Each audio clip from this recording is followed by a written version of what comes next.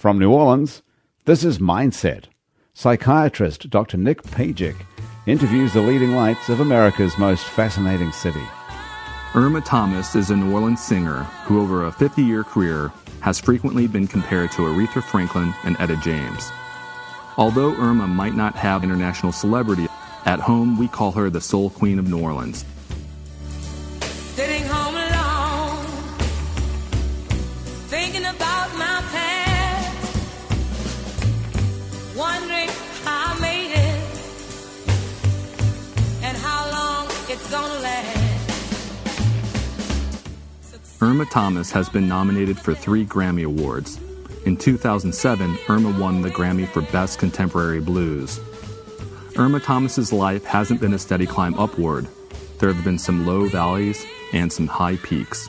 Whenever you find the time and you want to look at it, there's an actual interview of me with Dick Clark. Oh, really? On YouTube from 1960, it may be either 65 or 64 or 65. Wow. I was only 24 at the time. What did it feel like? To me, it's funny. How do you The mean? first thing I look at, damn, I was skinny. I think we're all going to do that. Of course, I critiqued the whole thing, you know. What do you mean critique it? Well, you can't see yourself when you're performing. Mm-hmm. And I was much younger then. I didn't have the experience on stage that I had now. And you have these little nervous things you do that you're not aware that you do. And I noticed there was one when I did Anyone Who Knows What Love Is on the Dick Clark Show. But what I was doing back then, you had to lip sync to the records. There was no live recording, and you didn't have a pre-recorded a tape to sing to like we can do now. I can go on TV with my pre-recorded music, but I can actually sing along with the music. Well, then you had to lip sync with the record, and I had this thing with my hand. I was keeping time, and a subconscious thing. And when I was looking, I said, "Damn, I was doing that." Did anyone pick it up? My kids did, but I don't think anybody else paid any attention to it. They wouldn't have paid that much attention to what I was doing as much to what I was singing. Were you ever self-conscious as a young adult? Never. No? But looking back on it, you're saying that you were a little nervous about that. I was critiquing me because of the way it looked totally, but I've never been self-conscious about anything. It is what it is. It always has been. When you say it is what it is, I have learned to... earlier in earlier stages of my career, I wore wigs and did the glamour part of the show business thing, not because I wanted to, but that was the way you did it. That's what you had to do what you needed to get done. Mm-hmm. But if it was left up to me, I never would have worn the wigs. There wouldn't have been any makeup because I can't stand makeup. I wear it because it's a necessary evil. I like the plain old me. Mm-hmm. So were you always okay with yourself from the beginning, you think? I love what I do. Yeah. Yeah. I mean, not what you do, but who I am. Who you are, yeah. Where does that come? What can you do about it? Well, my thing is, if you don't like what you see in the mirror, what can you do to change it other than your personality? What can you do to change that? You're here now.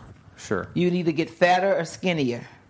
The only thing you can change is your mental attitude toward it. Well, I like what I see. Yeah. I mean, not like me all the time, but I like what I see, so, you know. So you think you had a healthy self-esteem from a young age? Yeah. I've always had a pretty good self-esteem. I've never allowed someone else to make me feel bad about myself. Now, how is it that you got up in front of people throughout, especially the early years, when it's like most people are a little nervous about doing that type of thing, put yourself out there and entertained without being too self-conscious? You think what separates you from the person who doesn't do that? Because when you're the only child in the family and you were pretty much raised after I was age 5, I was raised with a bunch of cousins who used to literally, I had to fight every other day just about. Mm-hmm. But that was the way I could get attention, and nobody could do it better than I did. So how did you get attention when you were younger? I would get up in front of an audience and sing or recite stuff in church. I've always been the one who volunteered to be the entertainer. Mm-hmm. And And when I wasn't in church or at some function in school, I entertained myself. By singing and By such? singing. Yeah. Mm-hmm. Whose attention were you looking for? The large crowd.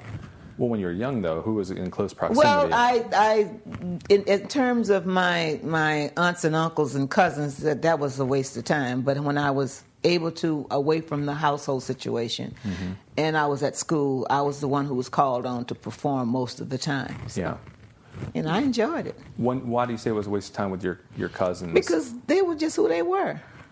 I was being an only child. My father used to buy me nice things to wear to school, and of course, living in the country, you didn't wear nice things to school. You wore your overalls and I call them Brogan shoes because they look like granny boots. I don't know if you remember Granny on the Beverly Hillbillies. Oh, yeah. Well, remember the boots she wore? Well, we literally wore those to school in the country because it was the country, you know. Sure. And so they were just envious, typical sibling rivalry type of relatives, and so. But usually in sibling rivalry, you're looking for somebody's attention. So was it your own father's attention, or was it like? Well, my your dad aunt wasn't and there. uncle? My dad and my mom was back in New Orleans. They brought me out there because they couldn't find a good babysitter in New Orleans who they could trust to not to poison me to death. So they were working in New Orleans, I take it, and you were living in Greensburg, Louisiana, with my grandmother before she died, and then after she died, I lived with my father's sister, who had. I think she had 4 children when I was living out there. Before I moved away, she had others, but she had 4 at the time when he brought me out there. So what was that like for you, not being near your parents all the time? I adjusted. I mean, once again, what do? You can't do anything about it. When I got old enough to realize that I didn't like my environment, I gave my dad an ultimatum. I told him if he didn't bring me home, I'd get home by myself, and he knew I would, so he came and got me. How old were you then? I was 9 at the time. I left my mother in Leesville, Louisiana. I don't know if you know the distance between New Orleans and Leesville, Louisiana. Okay, I know you know. Have you heard of Fort Polk, Louisiana? Yes. Where the Army base is? Yes, It's up above Louisiana, up above. Yeah, it's kind of southwest of Alexandria, Louisiana. Yeah. Well, when I was 8 years old, my mom and I went to visit her parents, my grandparents, one summer, and I got bored. And I told her I wanted to go home, and she gave me my ticket and said, go, and I did. And back then, you had to catch 3 buses to get to New Orleans.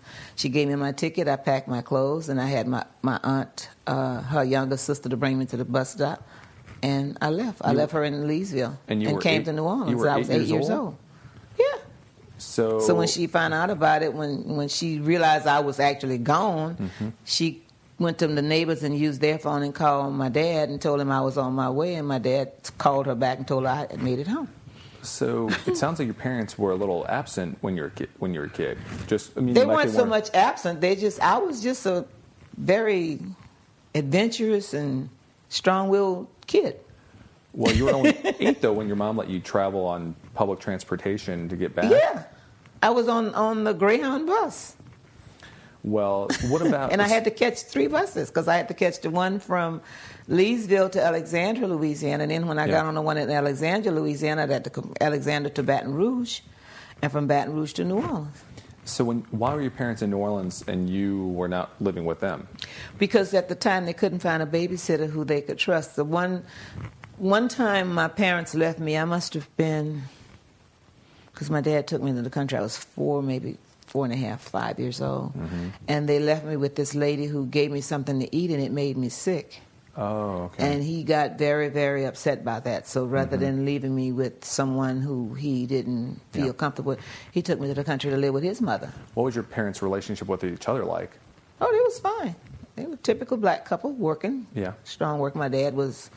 At the time, worked for Dabbert, Bancroft, and Ross Steel Mill. My mom was with the Southern Bell Telephone Company, which is now called AT&T in Bell South or something of that nature. But that's where they both worked. They both had good jobs. And back then, you didn't really, when a child became old enough to be by themselves, you didn't have to worry about kids being home like you do now. But I was still a little bit too young at that point to be left at home by myself. So he felt comfortable with taking me to the country to live with his mom until I was old enough to stay by myself. Well, when I got old enough that I felt that I could be by myself, I told him I was ready to come back to the city. And you think those formative years when you were with your cousins, with your grandma, that you started kind of performing, becoming the Irma Thomas performer? Well, I don't know if I was becoming Irma Thomas the performer, but I knew people enjoyed my singing. Now, whether or not it was good or bad, they always asked me to sing, so it must have been something good about it. Was that one of the main features of your self-esteem, was that you could sing well and you got positive attention for that? I don't know if it had anything to do with my self-esteem, but it felt good to me. I mean, I had no negative feelings about it. I enjoyed it. It was not something that I shied away from. I wanted to do it. And we used to have this saying that you're chomping at the bit to do it, you're anxious to do it. Yeah. Well, I was always anxious to be the one to be the performer. I enjoyed it that much. I still do. And so it's not like you ever questioned it. You said, this is kind of what I do. I thought everybody could sing. I just sung more than most folk. Right. Right. Really, that's how I felt about it. I didn't realize that it never dawned on me to think that it was something that everyone couldn't do. Just folks didn't do it as much as I did because my family in the country, we all sung in church because we didn't have a choir. It was a congregational type of singing, and when they had special events, all of us did something. We either sung or we read some little part or recited some little part or something. Even at home when we weren't working in the fields and we were just sitting on the porch chatting, all of us would start singing some familiar song that we'd heard somewhere, and we'd sing it out. Each would sing it our way. It was just a way of entertaining each other. When did you know that you were different? That it wasn't just that you liked singing, but you liked it way more, and that you were going to do something with it? I never made the decision that I was going to do anything with it. It was made for me. What did that happen with Mr. Was it Ridlow or right? No, it happened before Mr. Ridgely came along. Ridgely, that's right. When you get fired for singing on the job, you either must be mighty bad or somebody hates you for whatever reason they hated you. My situation was a combination of all of the above. I was working for a very segregated-minded boss who didn't want his help, which he had hired to be singing in the back. They wanted him to be doing what they hired him to do. So that was one of the jobs I got fired from. The other one was when I was a waitress. I got fired because I wanted to sing with the band more than I wanted to wait on the tables. But it was not a decision that I made because I thought I could make a living at it. It was a decision I made because I was having fun and I was enjoying it. And so when I got fired, Tommy decided that he thought my voice was well enough to record. But of course, when he said that, I looked at him and said, yeah, right. I really didn't believe he was going to, that. I didn't show up because he told me to go, and I didn't go. He came and got me and brought me. And the day that I was there, this lady named Dorothy Lebastre had a song. Yeah. And she taught it to me like on a Monday, and I was in the recording studio on a Wednesday.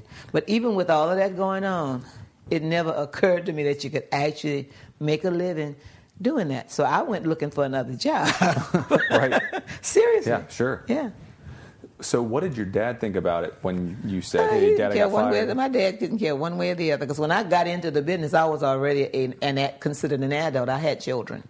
Right. So I was considered an adult. So he was no longer making decisions for me. Okay. But as a kid, when I did school plays and was a participant in school plays, both my parents would be there as moral support because that was their kid up there, and they would be there. Yeah. They didn't make a comment one way or the other. They were just there and they enjoyed it. So, I guess they felt like I did. My kid sings. What's the big deal? Well, what about, but they, you said that they were really hardworking people. They were. And then, hardworking people sometimes think that, well, that might be a fantasy to be a singer and to be. I don't think they had an opinion, in all honesty. I don't think my parents formed an opinion about my abilities in terms of what I was doing because to them, I've always did. I did it at home. I was always singing and pretending or whatever that we did. We would pretend we were doing the television shows, the neighborhood kids and I. We would do the television shows we were familiar with. We played cowboys and Indians and all that kind of stuff. So we were always entertaining ourselves. So it never occurred to my dad or my mom that what I was doing was going to someday be something special. Not until I actually got into it. And they were just supportive. They didn't pass an opinion, pro nor con, about it. What did they say to you when you had success as a singer and they saw that you were going to make a living at it? They didn't have an opinion one way or the other because I was an adult when all that happened. Well, but you still had a relationship with them. Oh, yeah. Yeah. Well, yeah, they enjoyed it, of course, because I would invite them to shows and they would come and they enjoyed themselves. Now, what their opinion of it was, they never voiced it to me. They never had a negative thing to say to me about it, so I guess they was having a good time, too.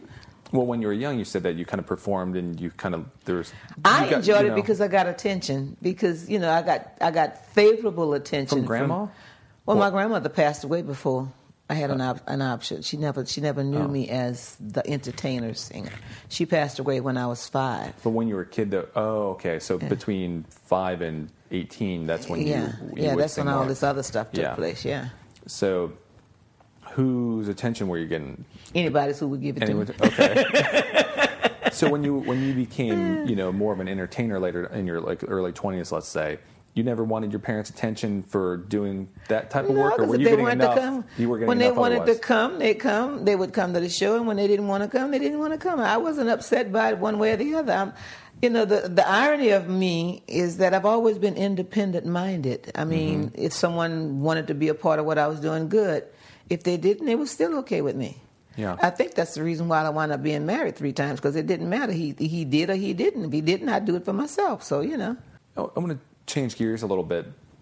In your songs, I read somewhere that you like to sing stories or about narratives. I like songs that make sense. Okay. Yeah, and I'm still that way.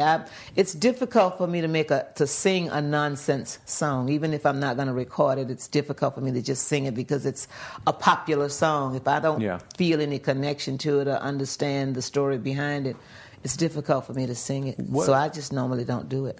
What would, in a nutshell, what do you think your story would be? Never thought about it. I've been. Someone's been after me. Several people have been after me to write a book. Mm-hmm. So I've decided it's going to happen eventually, because Jane Ramsey and I are going to get together, and she's going to initially start to get this book going and finish. Mm-hmm. But I personally don't. The reason it's probably not written because it's not something that I'm that interested in wanting to put down. I mean, I don't see what's the point. Well, a lot of people seem to think it would be inspirational. Fine, if that's what you think, but my story isn't any different than Loretta Lynn's story. She was a young mother and had a bunch of kids and lived in the country, and Is that how you think of yourself? So, what's the big deal? What? That was the way of life in the South, back in those days. I mean, they didn't practice birth control. In fact, black women wasn't given it even when it was available. So, I mean, you lived according to the situation that you were in, and you dealt with it. I mean, I'm not a woe is me person. Mm-hmm. And so, even though the times weren't always financially great, but I dealt with it the way I knew how. I made things work, and I moved on. I mean, I didn't have pity parties every other day. I very rarely have them now and I have room to do it. I just don't. It's not in my nature. So do you think that you avoid those kind of feelings? Or I don't avoid them. I just don't feel a need to do it. Do you ever get sad, or ever get? Sure, I get sad. I'm a woman in menopause. I have plenty of sad days. I can help with that. Yeah, right.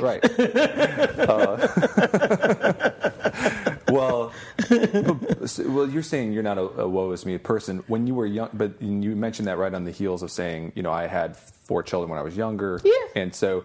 And birth control wasn't available. No. So when you got pregnant, and I think you were like 14. Yeah. Is that around? Yeah. I was 14. I got pregnant the summer between my 14th and 15th birthday. I got pregnant that summer. So what was that like for you? The whole idea of being pregnant. When you grow up in a family of parents who grew up in an age where sex was not a discussion with children. Right. That was they didn't sit down and have that discussion with you. Mm-hmm. My sexual lessons from my parent was from my dad: don't play with boys, and I'm the biggest tomboy on the block. Mm-hmm. I can make the best China ball shotguns and slingshots on the block. So how you gonna tell a girl don't play with boys? What's the point? Mm-hmm. So I got my sexual education by doing, but not knowing what I was doing. Mm-hmm. And I was on my 3rd child when I asked the gynecologist, "How in the hell do you get pregnant?" Really? And he looked at me and laughed. I said, "You don't see me laughing, do you?" I said, "Seriously, what's the progression? How did?" Because I was having a ball. I bet. I mean, let's get real. Right. So when he explained it to me, and he pulled out some charts, and there was one on the board, and he explained the situation and what happens and how it happens and what's your fertile days and what's your non-fertile days and all that. I didn't have a kid till 3 years later. And that was a kid by choice. So if I'd have had someone educated enough to make me aware about my feelings as a young girl, Yeah. going through puberty and experiencing these feelings and thinking we are having fun. I mean, hell, if someone had told me what was going on, then I would have thought differently about it. But I had no one to explain life experiences to me as a teenager, maybe because they were not literate enough to tell me. And they didn't know how. And they were among many of that era. Yeah. That was not a discussion that was had in the house. Wow. So, if I hadn't gotten that lesson from my gynecologist, I could have gone on and maybe had 15 or 20 kids by now. And been oblivious and say, well, I don't know why it's happening. Hello. Necessarily. Yeah. Because I'm having fun. Yeah. You're not going to tell me sex isn't fun. Mm-hmm. Okay? So I never equated the two. And there was no literature that was given to me because I was reading, way before my parents were. In fact, I helped to teach my dad and my mom to read better. They had the equivalent of fourth and third grade, but my mother went back to night school and got, up her to about fifth or sixth grade. But all they had was what we call mother wit. They had that survival skills as most Southerners had at that time. Well, by the time you got pregnant the second time and then third time, did anyone stop in and No, say... my dad told me when I got pregnant that summer, you're going to get married. But that was his way no of... one said, hey, you need to be careful, No, or this, that, and the other? He just said, you're going to get married. So I got married. So you are your first three kids with your first husband, or with different... No, but ironically, no. Okay. My first husband, I had my first kid, and we were separated. We weren't divorced. We were separated. Because, at 14, what I know about putting a marriage together, okay? Mm-hmm. Yeah. So you were just a kid, really. Right. Yeah. I'm still going through the learning process. Yeah. So my first and second kid, after I had them two, it's like the third kid come along. I was separated and was with the guy that I was dating at the time. But once again, here it is a young woman who have no clue as to how birth control should be done, and I didn't know about the rhythm method and all that good stuff. So I was at the point where I didn't really want any more children per se. I wanted to have some time to myself. I wanted to be the mom to these kids and let them grow up and have some space between them. Do you still have a relationship with your children's fathers? No, because in fact, all of the fathers of my children are dead. All of them? Mm-hmm. Okay. I did, all of them. How do you feel about that? They did. How do you feel about somebody being dead? We didn't have that kind of a relationship. The kids, they didn't spend any time. They didn't make any time to be with their children. They didn't financially support their children. I did. Oh, okay. And when they did see their kids, the kids were grown. So whatever relationship my kid has with their father, it was something that they initiated. I didn't. Was that difficult for you to sustain all that responsibility and emotional support for your children? No, I was being their mother. I took care of them. I did the things I needed to do to take care of them physically and financially. I worked. Yeah. They never had a hungry day in their lives that they were aware of. Everything was, as far as they were concerned, we had a lot of money, but they never knew how I made my children's clothing. Mm-hmm. Oh, really? So I learned. I guess the expression is I'm a pretty decent survivor, but I didn't have time. I didn't take time or worry about what the daddy wasn't doing. There was a lot of baby mama drama going on back then too, but I spent one day in a courtroom listening to, and it was because my father pushed that up. So I went to court. And when I'm sitting in the court and I'm listening to all this other drama going on and what the judge said that the daddy got to do and so on, et cetera, and when my turn came up and the judge asked me the questions that they do ask you about the kids and all that kind of stuff, and he decided that the daddy only had to pay $5 a week, although $5 used to go a hell of a lot further than it goes now, which he never paid. I wasn't spending another day in a courtroom to make a man take care of something that he knows belonged to him, so I moved on. Did you resent the fathers for not helping out? No. How come? What was that going to do? What's the point? Well, I guess that's why I'm curious. It seemed like if there were any negative feelings, you didn't bother with it. They became like somebody I knew. Yeah, they were the father of my children, but they didn't have any time with my kids. I didn't waste my energies worrying about what they were doing and what they were not doing for my kids. I moved on. I worked and took care of my kids the way they should be taken care of. But it seemed like you really had there was an imperative that you were going to take care of your kids, no matter nobody else did. And I didn't waste that energy worrying about what he wasn't doing. So what was it like being an entertainer with kids? Well, you're an entertainer with kids. Entertainment was my job. And I raised my kids. Whenever I had to go to sing, they asked me, I'm going to work.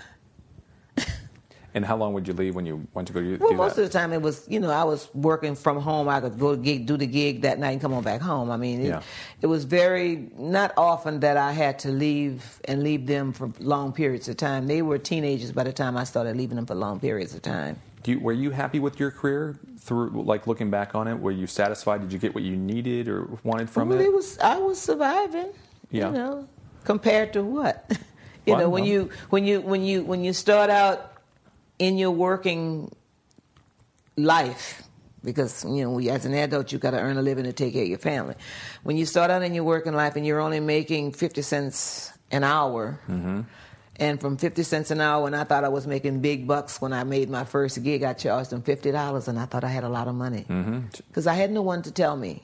I didn't have a mentor to say, okay, this is what you're worth. To me, $50 was a hell of a lot better than 50 cents. And then I graduated from $50 to $100 and so on. But I mean, back then, dollars were worth something. Okay? Yeah.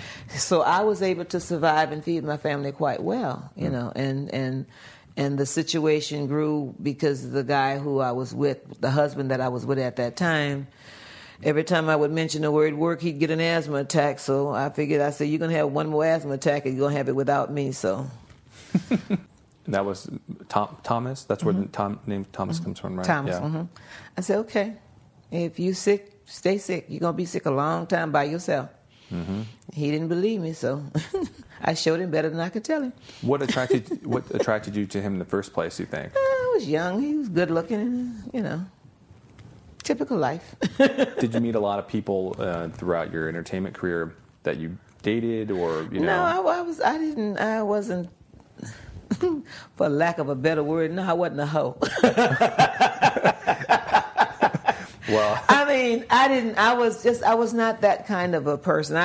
To me, my work was my work. I enjoyed my work, and I didn't, even though I may have attracted guys, but I wasn't attracted to that situation.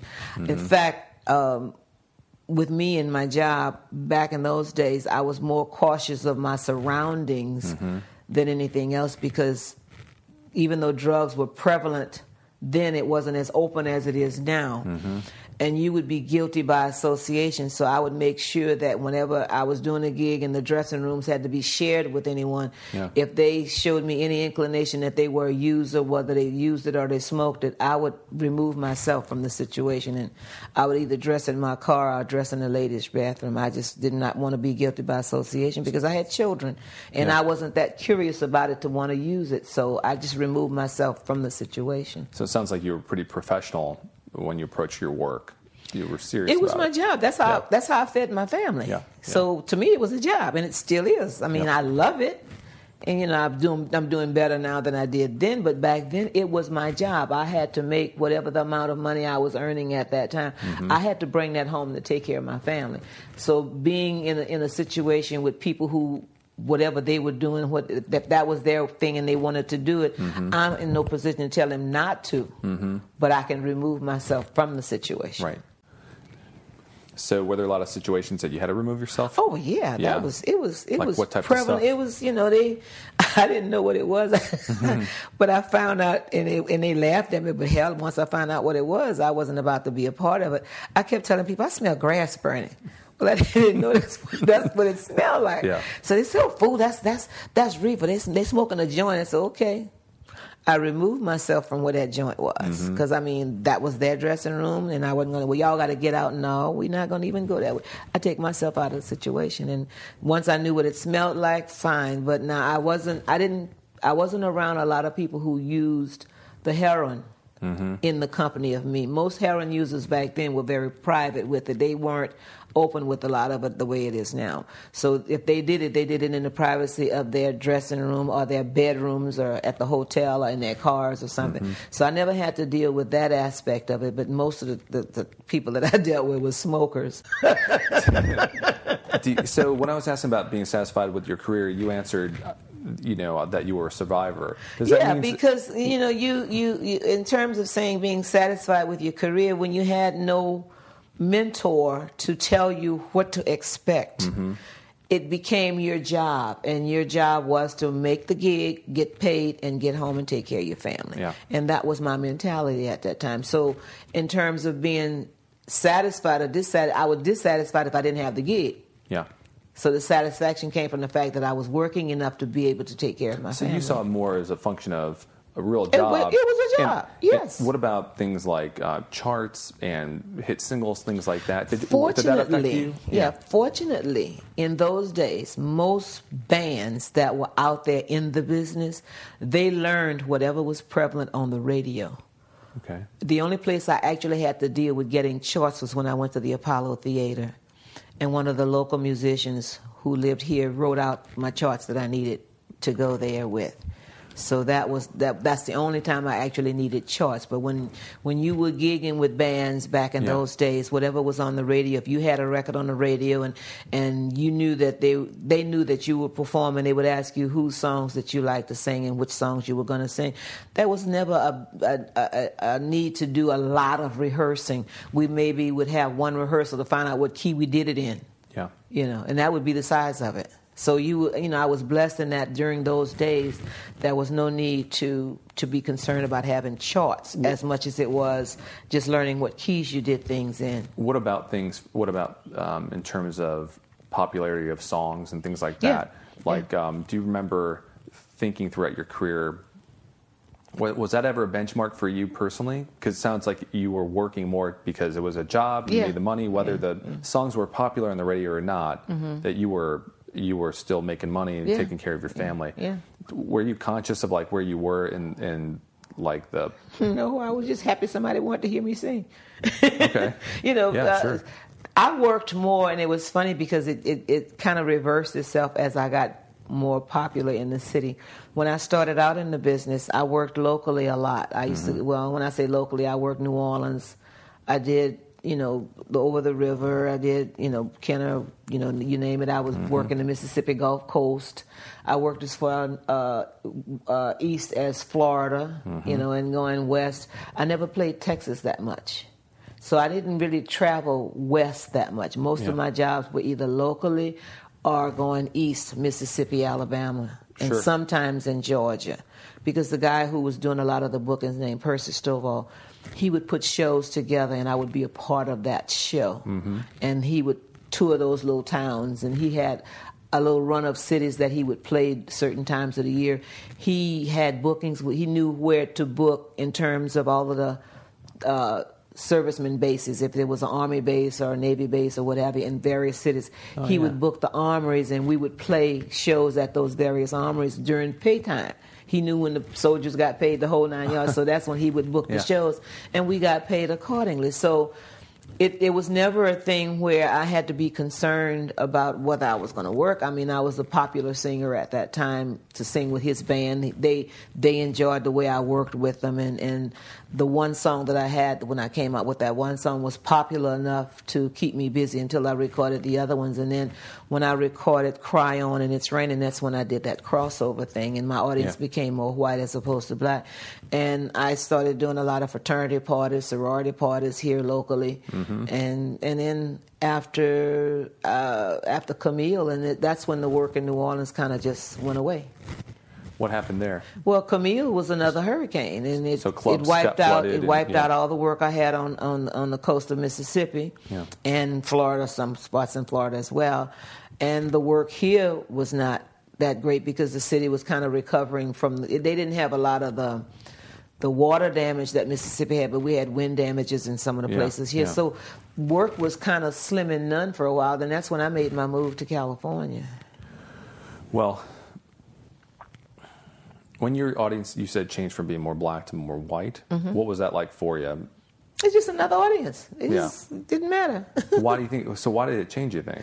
Well, I don't know why it changed, but I know it did change. It was funny because when It's Raining came out, it was a very popular. In fact, at one point in 61, 62, and 63, at one point on the local radio stations, I had the 1, 2, 3, and 4th top songs on the radio. Wow. And the other side of that, being a people person, it was funny because all of the shows that I played for the white kids, I would teach them the dances that the black kids were doing. So I was a dance instructor as well as a performer. And I mean, I gather there's some friendships I garnered back then. I'm still close to those same people even today, and we're all in our 60s and 70s now. We still have those friendships going. Other than having a really great voice, what do you think made you successful or more successful than not in your life? I have no idea. Seriously. I haven't done anything specific other than just be myself. I was never a big party person. The few parties I went to that were where they had other name entertainers was parties that my producers felt the need to bring me to. I was never comfortable in that setting with those people because to me, everybody seemed to be, it's me, mine, I. You know, it's who I can impress. And I was never the person who was trying to make an impression on anybody because to me it was a job. You know, so I wasn't, you know, I think that's what probably took me longer to get the Grammy the recognition that a lot of people felt I should have gotten a long time ago. I'm not that partying person. I was not on the scene whenever there was a scene to be. You weren't glad-handing and self-promoting yourself. No, never. As much. I mean, it was my job. I did my job, and if I didn't have to be at a party, I wasn't there. I didn't drink and smoke, so what's the point of my going to the party? So when I'm asking you about success, though, you start talking about, you know, you weren't the type of person to go to the parties and stuff like that. Because that's what your success was connected to in those days, just like it is today. Okay. Trust me. Just like it is today. It was a necessary evil, but I didn't have a manager per se who saw the need to make me go. So if I didn't have to be made to go, I didn't go because I didn't enjoy the few parties that I had gone to. I didn't like the way the people were at the parties. Okay. It was as if though everybody was trying to impress somebody or one up somebody or that sort of thing, and that's not who I am. I mean, my thing was make a living, make enough money to take care of your family. So do you think pay your bills, and that way you don't have to worry about it. So in terms of what that was about, I never made the connection to feel that that was something I had to do. Did that limit your success, you think, in some way? Looking back, hindsight is 20/20. It may have. But I mean, when you don't have that guidance, like I said, I didn't have a manager per se who felt the need to push me in that direction. I mean, the guy who was calling himself my manager at that time, which was Percy Stovall, his thing was keep her busy, give her some gigs, put on the shows with these other acts. Because I opened for Solomon Burke when he had his first major record. I opened for him. I opened for Otis Redding when he came in the area. There was a bunch of them that I opened for when they came into the area. It was a gig to me. It was a job. Yeah. And so I didn't get all caught up in who they were and excited about who they were. When did this dawn on you that you think because you weren't promoted as well as you maybe could have been, that it, you know? When I realized it was like, okay, so it didn't happen. It just wasn't for me. But that my thing is, what is for me, I'm going to get. What about the Grammy then? Why do you think you were awarded the Grammy? Because it was for a live album, is that right? No. I got nominated the first time for the live album. Then the next time, in fact, I had 3 nominations before I actually won the Grammy. But I was never the person who was always on the scene when everything else was going on. So basically, your peers are who vote for you. And the ones who I knew, we got along like friends would get along. It wasn't I didn't have to go out of my way to make them like me and vice versa. We liked each other, we enjoyed each other's company, and we shared a lot of the same things. We were survivors per se.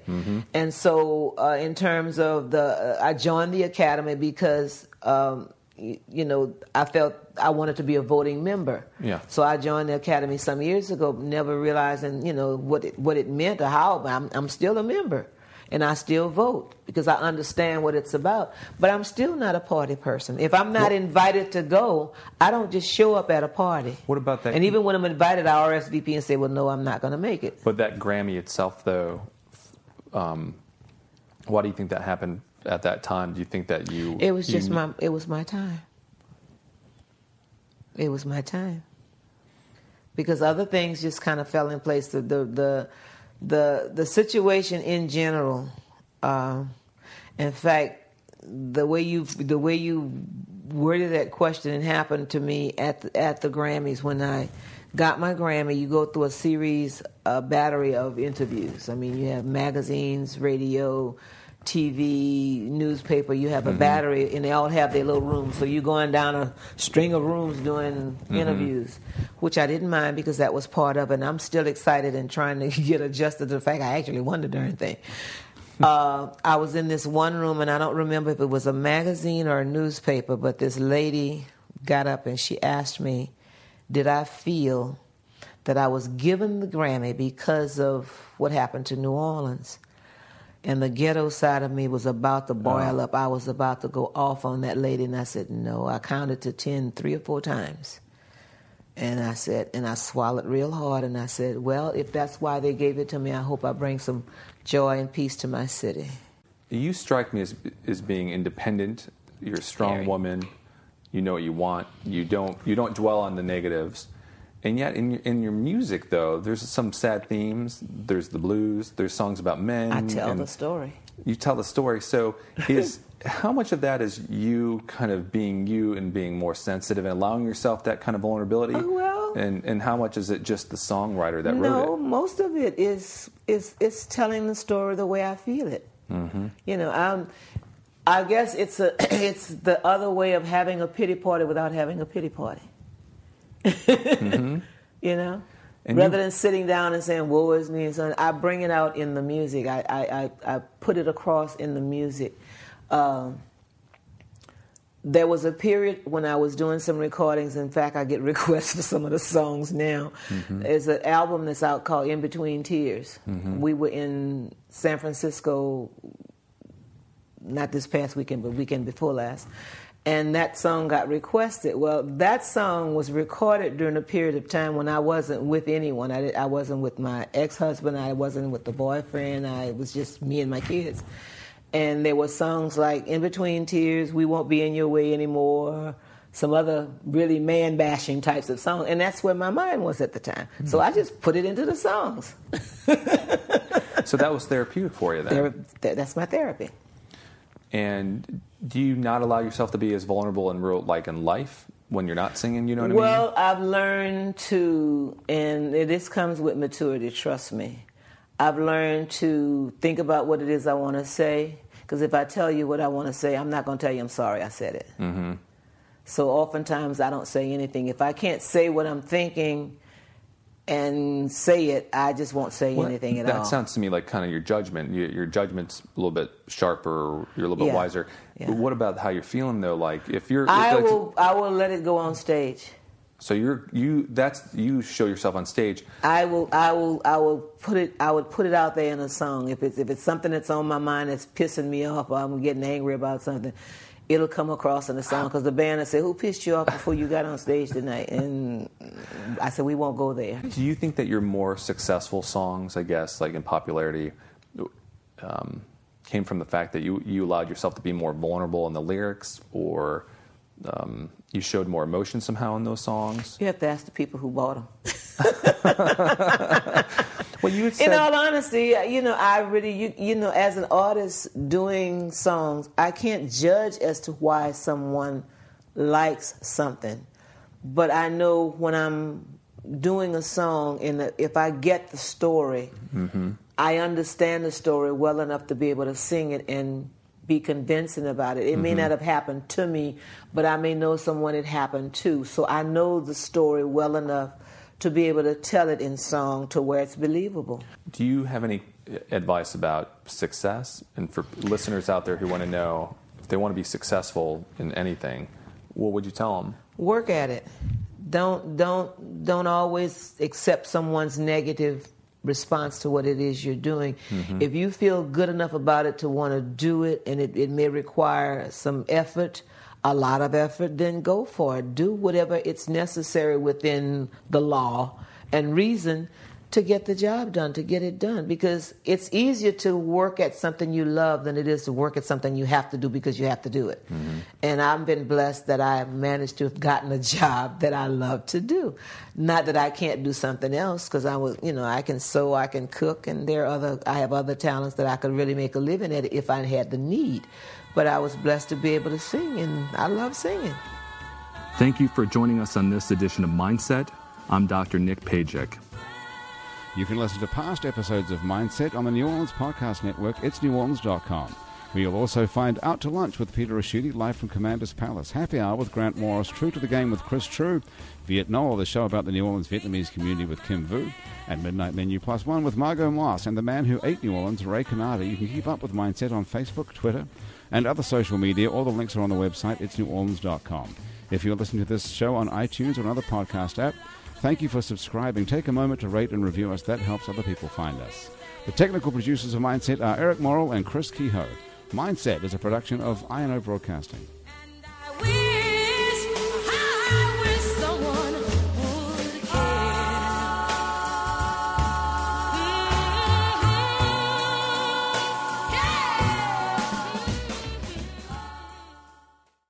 Summer's almost over, but at Old Navy the styles are as hot as ever. Get to Old Navy now for 30% off all jeans, 40% off all dresses, and 50% off all tees. That's right, get 30, 40, and 50% off all your favorite styles for the whole family, plus up to 75% off clearance. Hurry in fast. These deals won't last. The sale ends soon at Old Navy and OldNavy.com. Valid in-store 8/22 to 8/28 and online 8/22 to 8/24. Excludes in-store clearance, bubbles, active, licensed, and men's package tees.